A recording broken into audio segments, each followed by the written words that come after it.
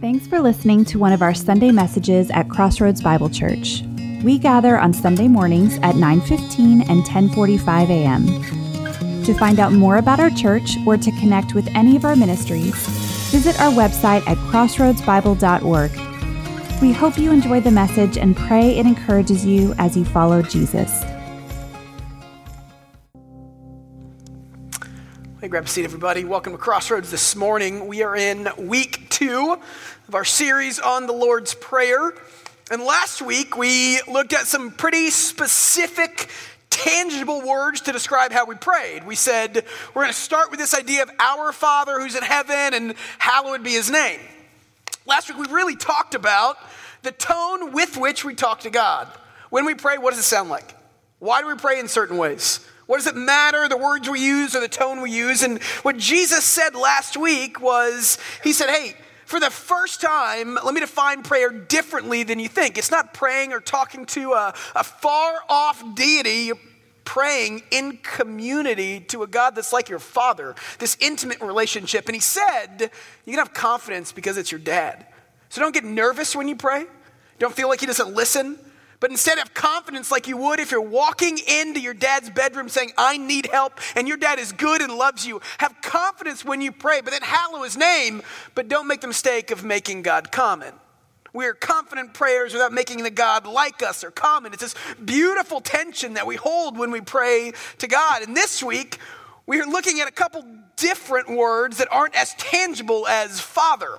We're looking at words like kingdom and will and heaven, which are very kind of philosophical and ethereal. And our tension today is going to be, how does the philosophical and the ethereal impact the day-to-day? How does the idea of kingdom or will impact Monday, you know? And I think that when you unpack it, kind of the way we think about abstract principles impacts our day-to-day, a good bit. So for example, kiddo's 5 months old, and my wife and I had the conversation before she was born that we are going to be a parent-led household, not a baby-led household, right? And people looked at me like, okay. and literally we said we want to do things like go places and travel, and we are not going to be held hostage to a feeding schedule-ish, And we said we want to be a parent-led house, and what that looks like for us is flexibility. And so when we say we want to be a parent-led house, this philosophical bent towards we're, going to do our lives still and not go and hide for 6 months, what we meant was little things like we give ourselves the freedom to feed her every 4.5 hours, not 3 hours on the dot. So yesterday, for example, right? Yesterday we're sitting around and it'd been about 2 hours, 2.5 since she fed, and I said, man, I really want to get to Costco today. Because I'm a parent now, that should come with the delivery experience, but you have to go buy that membership separately. So I said, I'm going to go to Costco, and my wife said, I've never been. I said, oh my gosh. And so we said, you want to go? And she said, well, the baby needs to eat. I said, yeah, we'll be fine because we're a parent-led household. Let's be flexible. So we loaded up the car, and we drove to Costco, okay? Let me tell you guys something. I don't know if you've been to a third world country, but the closest thing I've seen to it is Costco on a Saturday, the day before the Super Bowl, right? Let me tell you how chaotic it was. If you weren't careful and you were anywhere around a free sample section when they put out the meatballs, you got trampled, everybody. I mean, it was every man for himself. And the whole time, amidst all that chaos, amidst the people and the carts and the yelling and the sirens and the Costco-ness, my kid's just chilling, Like just hanging out. Do you know why? Because we've instilled a principle of flexibility that looks like, yeah, man, we'll get there when we get there. No, I was so proud yesterday. But we said as a family, we're going to be a flexible family. So she waited 4.5 hours. We got home, and then she ate. And I know what you're thinking. Charlie, you just got lucky. This has nothing to do with you being a good parent. I know that, but I'm going to tell this to myself for a while, all right? Perception's reality, everybody, okay? So we got home and she ate and life was good. Today we're talking about some pretty abstract principles like kingdom and will and heaven. And my goal, hopefully our goal, is to talk about how these abstract principles that maybe aren't as tangible as Father impact our day-to-day with Jesus. And our goal here at Crossroads every week, we have 2 of them on Sunday mornings. We want to know more about God because we believe that we can study God all of our lives and never exhaust the knowledge of who God is because he's bigger and better than us, and that's a good thing. And 2, we want to experience God in worship because God made us with a mind and then he made us with emotions. And he says, hey, both of those things are beautiful and good. And so we seek after both those things. And so we're going to take some time and we're going to pray together. And why we do this is because we're not creating a culture of critics, but rather we believe when we gather together, the Holy Spirit does a work in and through his scriptures. I believe that God's going to talk to you today through his word. In order to do that, you're just not going to rate me on how funny I am, I hope, but you're going to actually ask God as we learn together what he's trying to teach you in your world for your life as we follow Jesus together. And then I'm going to ask that you pray for me for a couple seconds that I don't embarrass myself for the kingdom too much this morning. Okay? So let's pray. God, I'm thankful for today and the opportunity we have to just gather together and open your word. To talk through the nature of prayer and some of the principles that you've taught us about and how they affect our tomorrow. So I pray today that you lead us and you teach us and you guide us.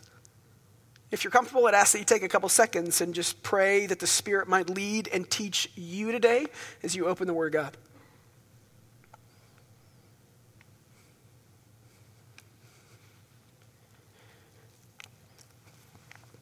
I also ask that you pray for me, that my words might be edifying and uplifting and encouraging, and that might lead us into the presence of God as we learn about the character of God. We pray these things in the name of Jesus. Amen. If you got a Bible, we are in Matthew 6. That's where the Lord's Prayer is found. This week our text is verse 10. Your kingdom come, your will be done on earth as it is in heaven. That idea of kingdom is pretty prevalent throughout the New Testament. In the Gospels alone, that word kingdom, mostly said by Jesus, is found 126 times. But it's not a term that we use all the time anymore. You don't call your house a kingdom. You don't build a moat, I hope, around your house. We don't use the feudalism expression of territory anymore. You don't have a kingdom. But probably like the Jews in the first century, I think when I think kingdom, I think of physical space and place. When I think kingdom, I think of feudalism. I think of moats and drawbridges, and this is the geographical area from which I control. I think of the UK. I think of a space and a time and a place. And that's exactly probably what the disciples thought when they heard the word kingdom. They thought it's a physical place that God is taking back for us. When he said things like, I came to bring my kingdom, they thought, fantastic, we get Jerusalem back.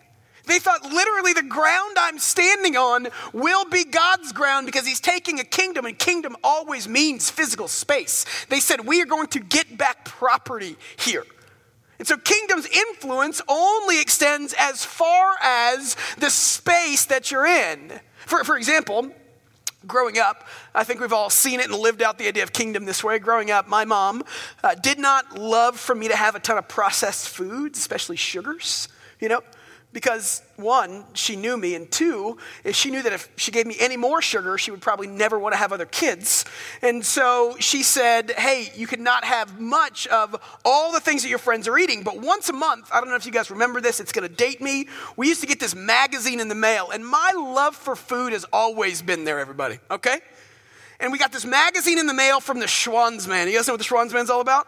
Oh, come on, right? So this catalog of food, and you'd go through and you could order all this stuff, this bad for you stuff, and they would bring it to your door, right? It was amazing. It was all this prepackaged, full of sugar food, and my mom would say, you can pick one thing, circle one thing. And I'd say, but there are so many good things, and she'd say one thing, right? And I'd say, fine. So I would circle one, and my brother would circle one, and my little brother would circle one, and that's how we rocked in the Right Now Our household all growing up, My buddy Aaron, he was my best friend.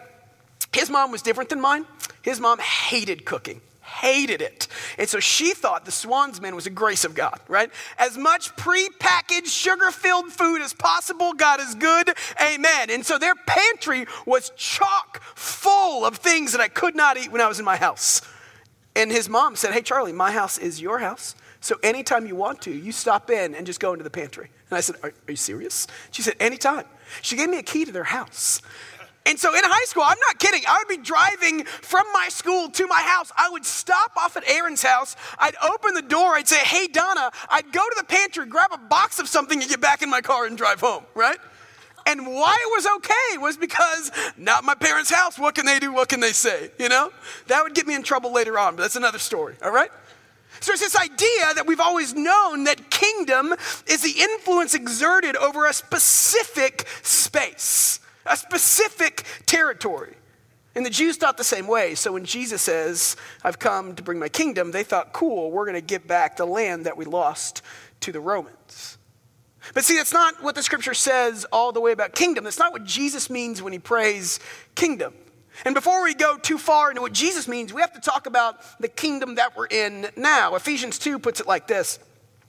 Although you were talking about people, mankind overall, although you were dead in your transgressions and sins in which you formerly lived, according to this world's present path, according to the ruler of the kingdom of the air, talking about Satan, the ruler of the spirit that is now energizing the sons of disobedience, what he's doing in Ephesians is drawing out what influence we're under on this physical space, on this earth. He says, when you're in the earth, the kingdom of this earth is not the Lord's. It is controlled by Satan because sin entered. And we made that decision. Romans 1 talks about it. Romans 1, it says in 24 to 26, therefore, God gave them, mankind, over to the desires of their hearts. He gave them over to impurity, to dishonor their bodies among themselves. They exchanged the truth of God for a lie and worshiped and served the creation rather than the Creator, who is blessed forever. Amen. For this reason, God handed them over to dishonorable passions. The story the scripture lays out is the world we live in right now is under the influence of evil because sin exists. The story the Bible paints is that because we chose it, our world is broken. The story the Bible paints is that the kingdom of this world is Satan's. But here's the tension. Is if kingdom is a physical space, and anytime I'm in this world, I'm impacted by the influence of Satan, Jesus comes and says something else. Jesus says when he gets on the scene in Mark chapter 1, you'll see it in Matthew 4:2, he says, now, after John had been taken into custody, Jesus came into Galilee preaching the gospel of God, saying, for the time is fulfilled and the kingdom of God is at hand. Repent and believe in the gospel. He says to some Pharisees about a year and a half later in Luke 17, for indeed the kingdom of God is in your midst. So if kingdom, if you're a Jew, if you're you and me, and you think kingdom is representative of physical territory and space that's defined by moats and walls and things, and we understand that the physical space that we inhabit now, this world is under the influence, the kingdom of Satan, then how can Jesus step into this same space, on this same ground, and look at his people and say, this is my kingdom, not yours? How can Jesus step on that ground, look at these people that are sitting in this space, on this soil controlled by Satan, and say, join my kingdom, it's here right now, and it looks like me? And what we see in the scriptures is this idea. What Jesus tries to do is he pushes his people beyond seeing kingdom as a physical space, but seeing kingdom as an area of influence wherever they might find themselves. It's bigger than space and place, it's influence. So Jesus is saying that just because the influence of this world is evil right here and right now, I have come to regain my influence over the evil and dark spaces. What he's saying is that the kingdom of God is the spaces where the influence of God dominates. What he's saying is the kingdom of God can be here because God's influence is here. It's beyond, it's more than just physical space. And that's been the story of God from the beginning. That's why Jesus says in Matthew 22, when they said, what's the most important law? And he said, hey, this is what it should be. Love the Lord your God with all your heart, your soul, and with all your mind. What God has been saying from the very beginning is that I want all of you wherever you are. Your allegiance for me, your influence of me in your life doesn't change just because you go somewhere else, you know? It doesn't matter where you are. My influence on you carries with you wherever you might go. So whether you're in this space on a Sunday morning, work tomorrow morning, home tomorrow night or this afternoon, wherever you're at for the Super Bowl, he's saying the kingdom of God isn't defined by a space. It's the influence of God in your life that you take with you wherever you go. So instead of being like the pantry where I can get all the ho-hos I want and be okay with it, it's like, let's keep the food analogy going. It's like, it's a new year. I don't know how many of you do the fad diets, right? You know, the Whole30? I tried that once because my wife's allergic to most flavors. And so lots of things, gluten, soy, dairy. And so she can't eat a lot of these things. She said, let's do the Whole30 together. And I think we made it 12 to 15 days. And I said, it's our marriage or it's the diet, right?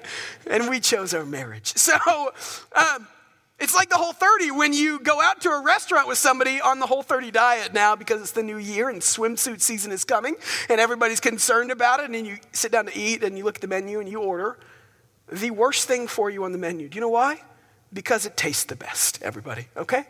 And then the person next to you orders like a quinoa wrap with no carbs or something, And you think to yourself, why are you making me feel bad about me, But more importantly, what it's showing in that moment is that the influence of their diet goes with them wherever they go, whether it's in the middle of Chick-fil-A or the middle of Wendy's or the middle of wherever.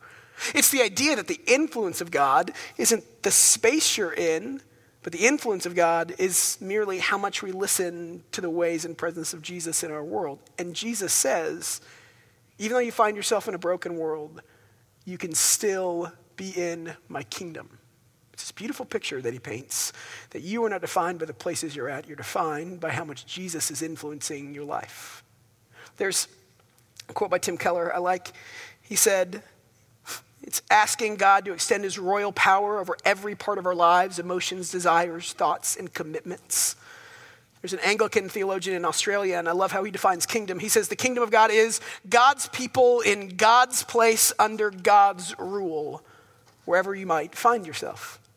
So then we're going to say the kingdom of God is God's reign and rule, his full influence in our world.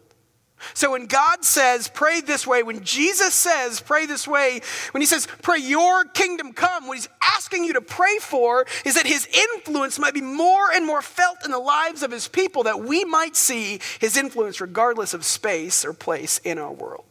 He's saying, may your influence grow. But here's the hard part, is we look around us and we recognize that it's not fully felt yet. This is the part that we see Jesus walking and doing miracles, but at the same time we see people hurting. This is the part where we see God wanting all people to be holy and happy and healthy and blessed, but at the same time we know people that are sick and dying. It's the tension of if God's influence wants to be here, why isn't it fully here yet? Because people still don't choose the influence of Jesus. So 2 Corinthians 4 puts it like this, but even if our gospel is veiled, it's veiled only to those who are perishing, among whom the God of this age has blinded the minds of those who do not believe, so they would not see the light of the glorious gospel. Augustine says, God is reigning now, but just as light is absent to those refusing to open their eyes, so it's possible to refuse God's rule. It's this idea that God's influence is available, but it's not, but everybody doesn't choose it. It's this idea that we're not fully influenced by God yet as a people, as a culture, as a world. So there's this tension of if God is good, his influence is good, why do we see bad things? It's the already but not yetness of the kingdom of God. When he came and said, I'm starting it now, build it with me, but we're not quite there yet. It's laid out so well in Romans 8. If you've ever read it before, Romans 8, Paul's talking and he's talking about the tension between who I want to be in Jesus, but I'm not always there yet, but I really want to be this person, but I fall short quite a bit. Why does this tension exist? And he says, for I consider that our present sufferings can't even be compared to the coming glory that will be revealed in us. He's saying there is a place and a time and a space where God's influence is fully felt. And then I love this next part. He says that for creation eagerly awaits the revelation of the sons of God. For creation was subject to futility, not willingly, but because it was God who subjected it in the hope that creation itself would also be set free from the bondage of decay into the glorious freedom of God's children. For we know that the whole creation groans and suffers together until now. A couple years ago, I was at a conference in Boston. It's like the Christian version of TED. And I was at this like a leadership kind of breakout session on how to lead, churches and organize nonprofits. And the night before that session, there was an earthquake in Nepal.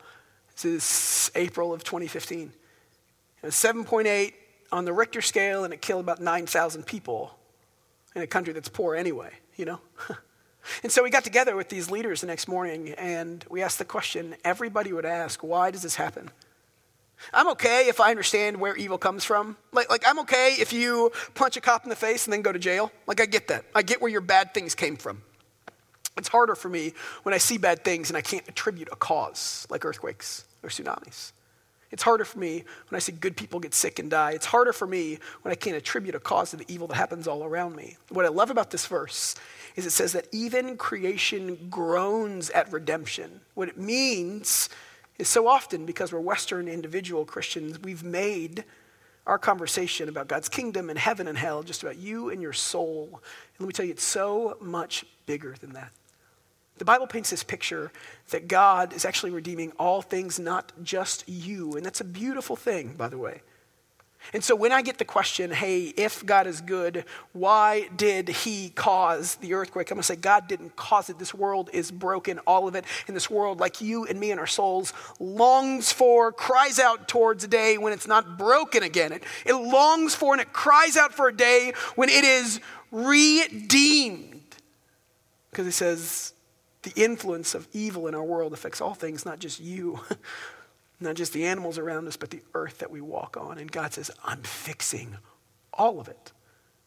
He says it's groaning to be what it was made to be. And so we sat there and we talked about it, and we talked about this idea that salvation is bigger than just individual souls, and it's maybe bigger than just heaven one day. Sinclair Ferguson says it like this about the tension. He's a commentator. He says, we're to live as though we've already experienced the relief of Christ's kingly rule, yet who still long for its completion, because we live in in-between times. We fight, we labor, and sometimes we struggle. It's the already but not yetness of the kingdom of God in a system that's broken. He's saying, might my influence grow. So the kingdom of God is the influence of God. And in our text today, we see two parallel themes. In one sense, we see kind of the bigger picture, and we see how it's walked out. It says, your kingdom come, your will be done. This idea of kingdom is influence, and this idea of will is what God wants to happen. And sometimes when we talk about the will of God, I don't know about you, but we've made it so mysterious and so mystical. And I pray every day that God shows me his will. And I just need to know what God's will is for my life, because he has one will for my life. And I don't know if that's true. And let me tell you, it's not scary. That's really beautiful. And let me tell you why. Again, we're Western individualized people, and so we make things that are all about other people all about us. For example, Jeremiah 29:11, love that verse. But it says that, I have good things for you, plans to prosper you and grow you. That was not written to you. That was written to Israel a long time ago. And he's saying, I'm going to bring you back to the promised land. Now, God does have good plans for you. Please don't mishear me. But that verse was written to a country and not you individually. But this is what we do. Is we make all things about us in this country because we can, because we have social media, because everything that we want revolves around our desires and our likes and our wants in the world we want to live in. There's a documentary on this music festival called the Fire Festival. Have you guys have heard about this? It dropped on Netflix and Hulu a couple weeks ago. It's fantastic, by the way. So these guys got together and they said, let's do this music festival in the Caribbean. And they shot an amazing video. And they launched this social media campaign that was off the charts good. And that's all they did. And this documentary documents how much of a disaster, an unmitigated disaster that this festival was. People got to the Caribbean and there was no food, there was no water, there was no electricity, there were no tents, there were no mattresses. There was no way off the island. It was Lord of the Flies for rich young millennials, right? And people loved it.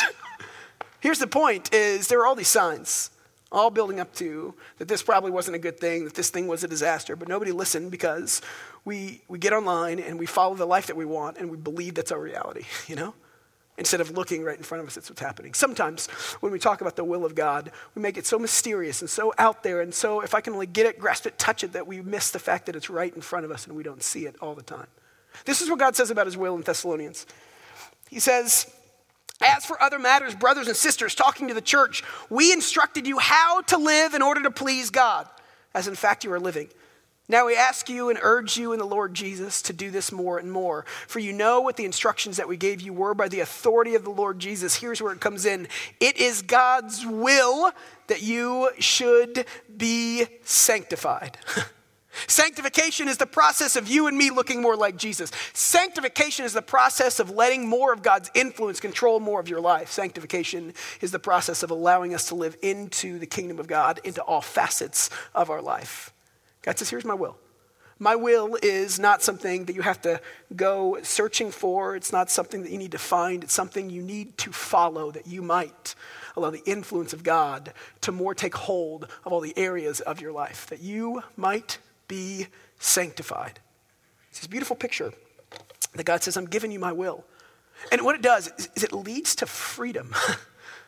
Because here's what happens if we see the will of God as one set course of action, as one set mystical boundaries that I need to pray for and God will reveal for me in dreams or journals or notes, and that happens sometimes. Sometimes God has burning bush moments with us. I have a few of those in my life because he's good. But most times in the day-to-day, the will of God is the pursuit of God and allowing the kingdom of God to more influence my every decision. And so what happens is, if we think the will of God is one specific thing instead of the mundaneness of the everyday, is we pray and we pray and we pray, and we think God is silent. And we pray and we pray and we pray, and we ask, why isn't God speaking back to me? I just want to know. I just want to follow his will. And we treat it like something that needs to be found instead of something that needs to be followed. A couple years ago, I gave a sermon on the will of God. We did it all morning long. It's, average at best. You can go listen. And we talked about what it was and how do I know God's will, and walked through some of this a little bit. And that morning, Pine Cove was here. Once a year, we do Camp in the City. And in Camp in the City, we have like 30 college kids that come in here and jump up and down for a week and yell. So it makes us really productive in the staff offices. But it's for the glory of God. I work from home. And this one Pine Cove girl came up to me. She just graduated from college, A&M, I think. And she stopped me when I was going up to my office. And she said, hey, I just need to tell you something. What's up? She said, hey, would you talk to the will of God? It was really good for me. And I said, yeah. And she said, I have these 2 job offers. I have one in Austin and one in Nashville. And she said, they're both good jobs, and I don't know which one to pick, and I've just been praying and praying and praying that God would tell me which one to pick, and he hasn't, and I've been really frustrated, and I don't know why. And she said, but I think both could be in the will of God. I think either one is God's will. If we take the kingdom of God, the influence of God into every space we go into, then whether you take this job or that job might not be a decision of if it's the will of God. It is the will of God wherever you go to spread the influence of God. And so she said it was just really, really freeing. The whole point of it is the will of God isn't necessarily the difference between what's right and what's wrong, but what's right and what's left as we take God's influence into all the spaces of our world. And so she said, I had this job offer in Nashville and in Austin, and I was just praying the will of God, and it just gave me freedom to just pick one and go there. And I said, that's beautiful. Which one did you pick? And she said, I chose Nashville. I said, you chose wrong. She looked at me like I just undid all the things that God did. And I said, I'm serious though, switch that over and then you'll be good, It was this really cool picture of what the will of God is in the world that he lives in. So if the kingdom of God is the influence of God, then the will of God, or what God wants, is simply more of his influence in our lives and in our world. David Platt says this about God's will. He's a pastor up north. He says, this is God's will in the world, to create, to call, to save, and to bless his people for the spread of his grace and glory among all peoples. This will is not intended to be found. It's intended to be followed. We don't have to wonder about God's will when we've been created to walk in it. Because that's a frustrating question. But the Bible paints a different picture. Jesus prays a different picture. He says, I want to pray something. I want you guys to pray this. I want you to pray that God's influence might be known, and that because his influence is known, the influence might translate to your day-to-day decisions. That God's influence growing in your life is the will of God for your life, whatever space you might get into, whether you're here on a Sunday morning or at Costco on the Saturday before the Super Bowl, might the influence of God grow, and that is the will of God in our world. But here's the problem, because the last phrase in this verse is, your kingdom come, your will be done on earth as it is in heaven.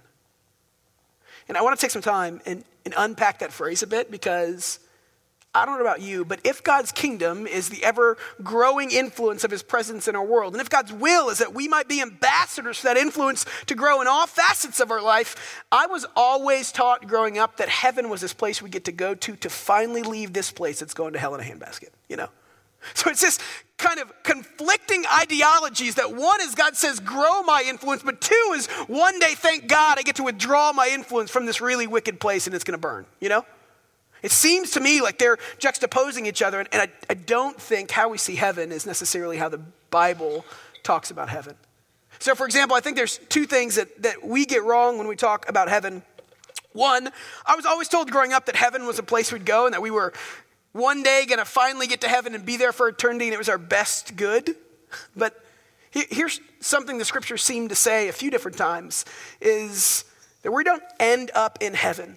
We end up in some version of earth. It says in 2 Peter 3, it says, essentially, according to his promise, you are waiting for the new heavens and the new earth, and with righteousness truly resides. So we're going to do some theology of heaven real quick. Stay with me, I promise it's going somewhere. But throughout the scriptures, the message that I get from the scriptures is that we don't end up in heaven one day, we end up on earth one day. It's new and it's good and it's better, but we end up on earth, not in heaven. And when you think about it, I've always been told that one day I get to be in heaven forever and ever and ever. But if you stop, that ignores the fact that you and I were made for earth. We're made for it.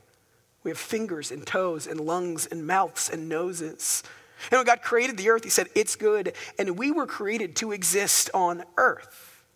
He says, you were made to live here. And he says, one day you will end up on a new version of it, but you will end up on earth, not in heaven forever and ever and ever, because I was always told that one day we would get rid of this place and never come back. But God seems to say that I value what I created, and I created you for a purpose, which is to reside on earth. And there's going to be a new version of that. The second thing I've always heard is that earth will be no more, that earth will burn up. I had a guy come into a chapel one time I went to in college, and it's the first time I'd ever heard this line of thinking. And he said, if we believe that the earth is going to be no more, then do we believe that what God created in the first place was good at all? And he drew out this theory that the earth in and of itself is a good thing, but it's influenced by sin. And what I thought was really interesting is when you look at it, some of our eschatology, what we believe about the end times, is heavily influenced by things not of the Bible, like Plato, for example. It's heavily influenced by a lot of the church fathers. And what we see when we look at Platonian thought is we see that this idea of forms and shadows shapes how we see the earth one day. And what I mean by that is his whole thing was everything physical is bad, everything spiritual is good. He said the best good is that we leave our bodies and we reside one day outside of the physical because the physical holds us back, but the spiritual's our best good. But throughout the Bible, God seems to value the physical that he made. He says we're going to get bodies again. He says you're going to end up on a new earth. And so we have this idea that maybe God's not going to completely destroy the earth, but he's going to do what he does with us, which is redeem it. In 2 Peter 3, right before the verse we just read, it talks about this. It says in verse 10, if you want to get there, we're going to be there for a bit. It says in verse 10, but the day of the Lord will come like a thief. When it comes, the heavens will disappear with a horrific noise, and the celestial bodies will melt away in a blaze. That word celestial bodies, some of your translations say elements. What most commentators agree upon is it really means demonic forces, celestial bodies. You see it in Galatians 4 and a couple other places. It means the evil influences in the world, essentially, the demonic influences in our world, the influence of evil that runs it now that we saw in Ephesians 2. It says that they will melt away in a blaze. And the earth and every deed done on it will be laid bare.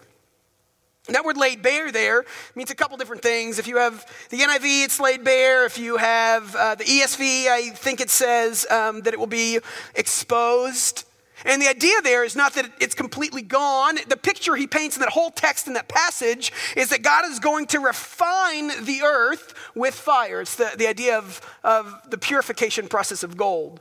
Things get really hot and the bad things melt away. And what it does is when you look at the text like that, what the Bible says is it doesn't necessarily destroy the physical. It says, I am doing something to make it better again. It's the same thing God did with Noah. If you look at the context of the scriptures, he says it in verse 6 and 7 above. He says, hey, he did it before with Noah. This is what it says, 2 Peter 3, 6 and 7. Through these things, the world existing at the time was destroyed when it was deluged with water. But the same word, the present heavens and earth have been reserved for fire by being kept for the day of judgment and destruction of the ungodly. So what he's doing in that context of 2 Peter is what he's saying is I recognize there's evil in the world, and one time, a long time ago, I got rid of it because I flooded the world, and one day I'm going to come back, my influence is going to be fully felt because I'm going to melt away the impurities, the evilness in the good world that I created. It's an entirely different message than one that says the world's going to go away and never come back. And I think that matters. There's a commentator, he wrote a book called Heaven is a Place on Earth, and he said, much like gold passing through a smelting furnace, the good that we do will be purified, while less noble efforts will slough off. Read this way, Peter's vision of a coming configuration seems to be of a purging rather than an annihilating fire. If you really think about how God's worked, how God always works, it just makes sense that he redeems and doesn't run away from evil. It says new earth in one other place too. It says in Revelation 21:1. It says, then I saw a new heaven and a new earth, and for the first heaven and the first earth had passed away. And again, that word passed away, we can look at it and say it means that it's gone for good, but that's not necessarily the context that's being written here. We see that same word again in 2 Corinthians, one of our favorite verses, when it says, if anyone's in Christ, he's a new creation, everything old has passed away, and everything has been made new. Same with us. The picture being painted is that God doesn't start from scratch. He renews and he rebuilds the things that are already present because God is a God of restoration and rejuvenation. He's saying, I'm going to do with this earth what I've done with you guys. I'm going to bring about wholeness where there was brokenness. One commentator says this, in both cases, the new person in Christ and the new heaven and new earth, the word new has a sense of radical renewal, not replacement. It's why when it says in Romans 8, for creation eagerly awaits, and it says that creation itself will be set free from bondage into decay, what it means is that God is going to redeem the world around us along with us. That's a beautiful picture of a God that steps into dark places and doesn't run away from them. And what that does for you and me, again, this is a big abstract concept, but what that does for my everyday is it changes the way that I live in this world. It does. Because our view of the future in heaven will change how we live now on earth. I promise. So I remember the first time I saw the movie The Sixth Sense. I don't know if you've seen that movie before. I'm going to blow the ending for you. It's been a decade. You'll be just fine. And if you don't know it, it's a Bruce Willis movie, and it's that creepy little kid that whispers, I see dead people, and made it famous. And the whole movie is about this kid that sees dead people, and Bruce Willis is his counselor. And so watch this movie, loving this movie. I'm about, 10 minutes from the end of this movie, and my cousin walks in the room, and he says, have you found out he's dead yet? And I said, what's wrong with you as a person? And he laughed, right? The influence of evil in our world abounds, everybody. But really, I'll tell you what, man, after I found that out, it changed how I watched the movie in the present. What we think about how this world ends and what you think about what heaven looks like will impact how you live in this earth now. And so what he's saying is that I am a God who wants heaven to come to earth. And what that means is that he created this place and he loves it. that maybe he's not getting rid of it completely, but he's restoring it like he's restored us. What that means for me is that my job is to spread his influence so that people might see that God is redeeming the world around me. What that means is it matters how I live in the day-to-day because God's not picking me up out of here forever and just getting rid of it. And when you think about it, that's not the character of God anyway. It's not what he does. My favorite part of this verse is when it says, thy kingdom come, because I think it shows kind of a theology of who God is. What it shows when it says, thy kingdom come, is it paints a picture of a God who meets us in the middle of darkness. And when we see heaven as a place that we go to leave this place, that we run away from darkness and not redeem darkness, it seems to be the opposite of the character of God throughout all of Scripture. We see from the very beginning that God comes, he doesn't run from calamity. That God comes and redeems, he doesn't run from darkness. The first time sin entered the world, we see in the garden in Genesis 3:8, Adam and Eve hid from God in the morning because with sin comes shame. But God didn't say, it's bad, I'm going the other way. God said he went and found, and the Lord God called the man and said to him, where are you? Throughout the Scripture, we see a theology of a God who pursues and brings life out of death and doesn't run away from it because he's bigger than the influence of evil. We see it in the beginning when he walked with Adam and Eve. We see it when he reached out to Noah before the rain came. We see it when he spoke to Moses to deliver his people from slavery. We see it when he used the prophets in the Old Testament to call back a rebellious people. We see it when Jesus, the light of the world, was sent into the darkness of the world to show people there's a better way. We see it when Jesus said parable after parable of, I will run after the one lost sheep that doesn't know he's lost. We see it when he sat with the church and said, you will go into the world, and if you don't want to, I'm going to make you, because there are people that need to hear that I'm redeeming all the spaces around you, and my influence is not shrinking, but it's growing. He says again and again in the scripture, I'm a God who pursues and brings life out of death. Join me in my efforts. And if we see heaven as a place that we get to escape this reality from, then we don't try and redeem the reality in front of us. And Jesus says, that's not how I work. That's not how he's worked in me. Hopefully that's not how he treats you. And so what that means for us, what that matters to me is this paints a picture of a God who is working in our midst to bring about restoration and redemption. We follow a God who comes to us. It says in Matthew 16, I love this, it says, he's talking to Peter, and he says, you, Peter, are going to build my church. He says, on this rock I will build my church, and the gates of hell will not overpower it. If we think that our end goal is to escape this place, then we're on defense, but God seems to paint the picture that he's on offense all the time. God seems to paint the picture that he's not waiting until the influence of sin runs its course, but God is on offense, actively restoring and redeeming his fallen creation that he said was good in the first place. I think for far too long as a church, maybe overall, we've been waiting for God to pull us out when God says, step into and spread my influence in the world around you. So when Jesus says, pray like this, what he's saying is be a people that pray in a way that know that they're influenced by God. They're influencing their world for God, so the world knows that God isn't done redeeming and restoring. The way we see heaven matters, because if we see heaven as ultimately God redeeming and restoring the earth that we're in, if we see heaven as a God who comes into our spaces and brings light out of darkness, what we see is a God that says, I'm not leaving yet, I'm just getting started. For far too long, I thought God was leaving this place one day. And that changes how I live in my world. It changes what I'm called into. It changes how I pray. So instead of praying, God, give me the strength to make it to the end, or give me the strength to get to one day when you pull me out of here, God, give me opportunities for your influence to spread in my life, in my family, in my work, in my church, in my community. God says, join me because my kingdom has come and my will be done on earth as it is in heaven right now. It's a call to us as Christians to join in what God is doing. And it's a reminder that God isn't playing defense, but he's on offense, actively pursuing darkness and saying, I will bring light to those spaces. Jesus says, pray this way. Let me pray for us. God, I'm thankful for who you are, and most importantly, what you're doing in our world, that it's not us looking at it one day saying you're going to leave this place, but you, like you do all things, redeem and restore the bad to the good because you're bigger than it. God, I pray that as we read through this text and we're reminded that we can talk to you in confidence as a father and not make you comment, I pray that we remember that you're active in our world, that you're just getting started, that you're not going to one day leave us. God, I pray that as we think about how you taught us to pray and we think about these concepts of kingdom and will and heaven on earth, I pray that it inspires us to live out your influence in a place that desperately needs it, so that people might see that we have hope, that people might see a God that cares, that's active, that pursues, and that redeems. In the middle of our darkest spaces, he says, it's not bigger than my ability to repair it. It's the message of the gospel. It's one I need to hear and one I need to show people more of.